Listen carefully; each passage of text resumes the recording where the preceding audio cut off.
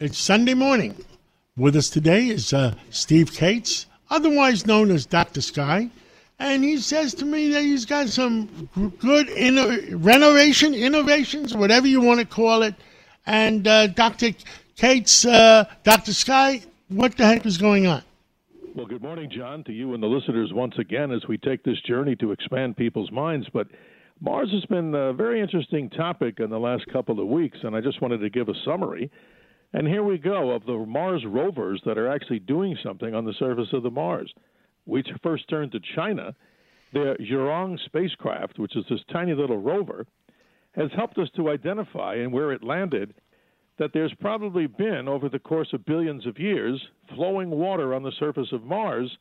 It actually found what's called sedimentary rock in this area of Mars called Utopia Planitia. It's an actually flat plain area.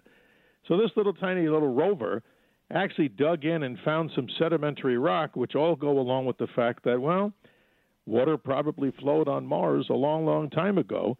But, John, the rover's in actual trouble, too, after it made this observation, so to speak. It's run by solar power, and Martian dust storms layer that thing, those solar panels, with a lot of Martian dust. So they don't have a way to recharge it. But on there, it has the ability to flip around those little solar panels to try to, get rid of the dust. So there's something going on with it. But I thought that's an interesting observation, maybe really a detection of water. There's no doubt there was water on Mars at one time, and it looks like water, like we spoke last week, is a universal item. And the question is, what happened to that water? Did it evaporate, just go away? Is it underground? And I guess nobody really knows. And the mystery of those two moons, some people were saying, well, maybe they're artificial moons. Yes. There's so many mysteries that we don't know the answers to yet. Well, we're digging in deeper, but let's talk a little bit about where we think the water on Mars went, John. This is probable, according to the astronomers, maybe one of the greatest theories. A long time ago, a large asteroid slammed into Mars, and one of the deepest depressions on Mars, if you look at a Mars map, it's an area called Hellas, and it's an area that's a rather deep depression, not like a giant crater. But one of the leading theories is that this asteroid slammed into the planet, just vaporized all the water on the surface, and literally knocked the planet silly and literally knocked its magnetic field off. So that's another theory. But going back to these moons of Mars, here's another late revelation. Chinese astronomers and scientists are now saying that the smaller moon of Mars, this little one called Deimos, may not necessarily be a captured asteroid.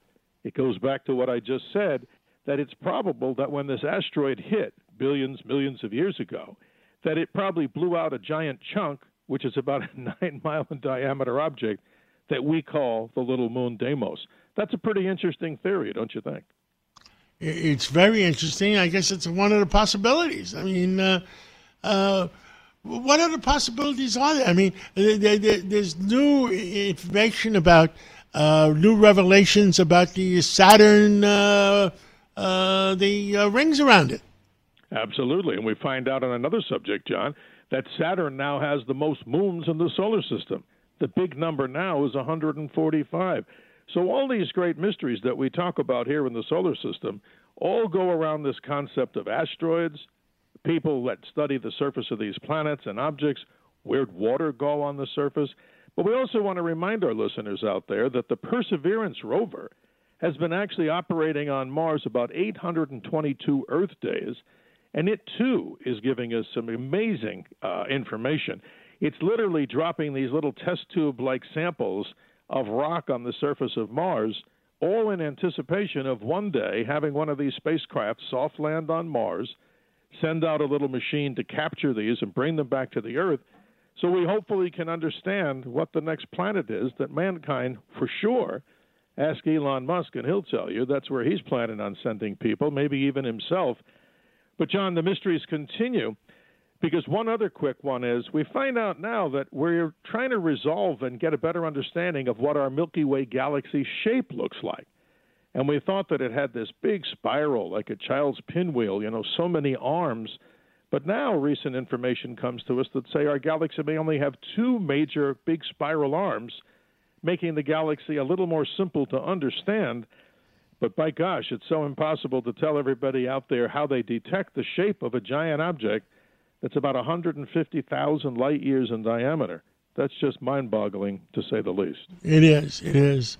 Anything new on on the moon or the other planets, Mercury or Venus? Well, I go back to the live sky because nothing that I can report categorically this morning that's of breaking news per se, but we always remind people to go out and look at the nighttime sky. So here, as you have a new week coming up, the moon is new, or I should say was new, on the 19th. So if you look into the western sky on the evening of the 23rd, John, you'll get this amazing view of a crescent moon right next to the beautiful planet Venus, the goddess of love and beauty. This is, of course, an amazing sight. So people out there with not only binoculars, their smartphone, as we always talk about, enjoying and expanding our minds and taking our minds and our spirits and moving out into the universe to kind of give us that relaxing pause that I'm sure you would agree we need from the very turbulent state of the world as we know it. Interesting. You're right. Absolutely turbulent. But to make it from here to other galaxies or to other planets, we have to break the secret, whatever the secret is, for intergalactical travel or intersolar system travel, because we can't go out there and just wait years and years and years. It's not going to happen. You're right, John. And the study of anti-gravity and technologies that propel spacecraft, not just like science fiction, faster than the speed of light. The homework assignment I'd give very friendly to every listener out there, look up the term quantum entanglement. It may be a way and a means, as we've talked before, about seeing how we can move through the universe faster than the speed of light. I know that sounds a little bit strange to people when they've been told that nothing goes faster than the speed of light. But guess again, right? Because in the world of quantum physics, we find these things, again, so amazing. That's why we continue to update you and the listeners on all these mind-expanding, totally amazing subjects. Well, Steve Kates, thank you for expanding our mind, and we hope that we find out the whole truth someday, and God bless you and God bless America. Thank you, John. Good to be with you and the listeners. Have a great Sunday. Thank you.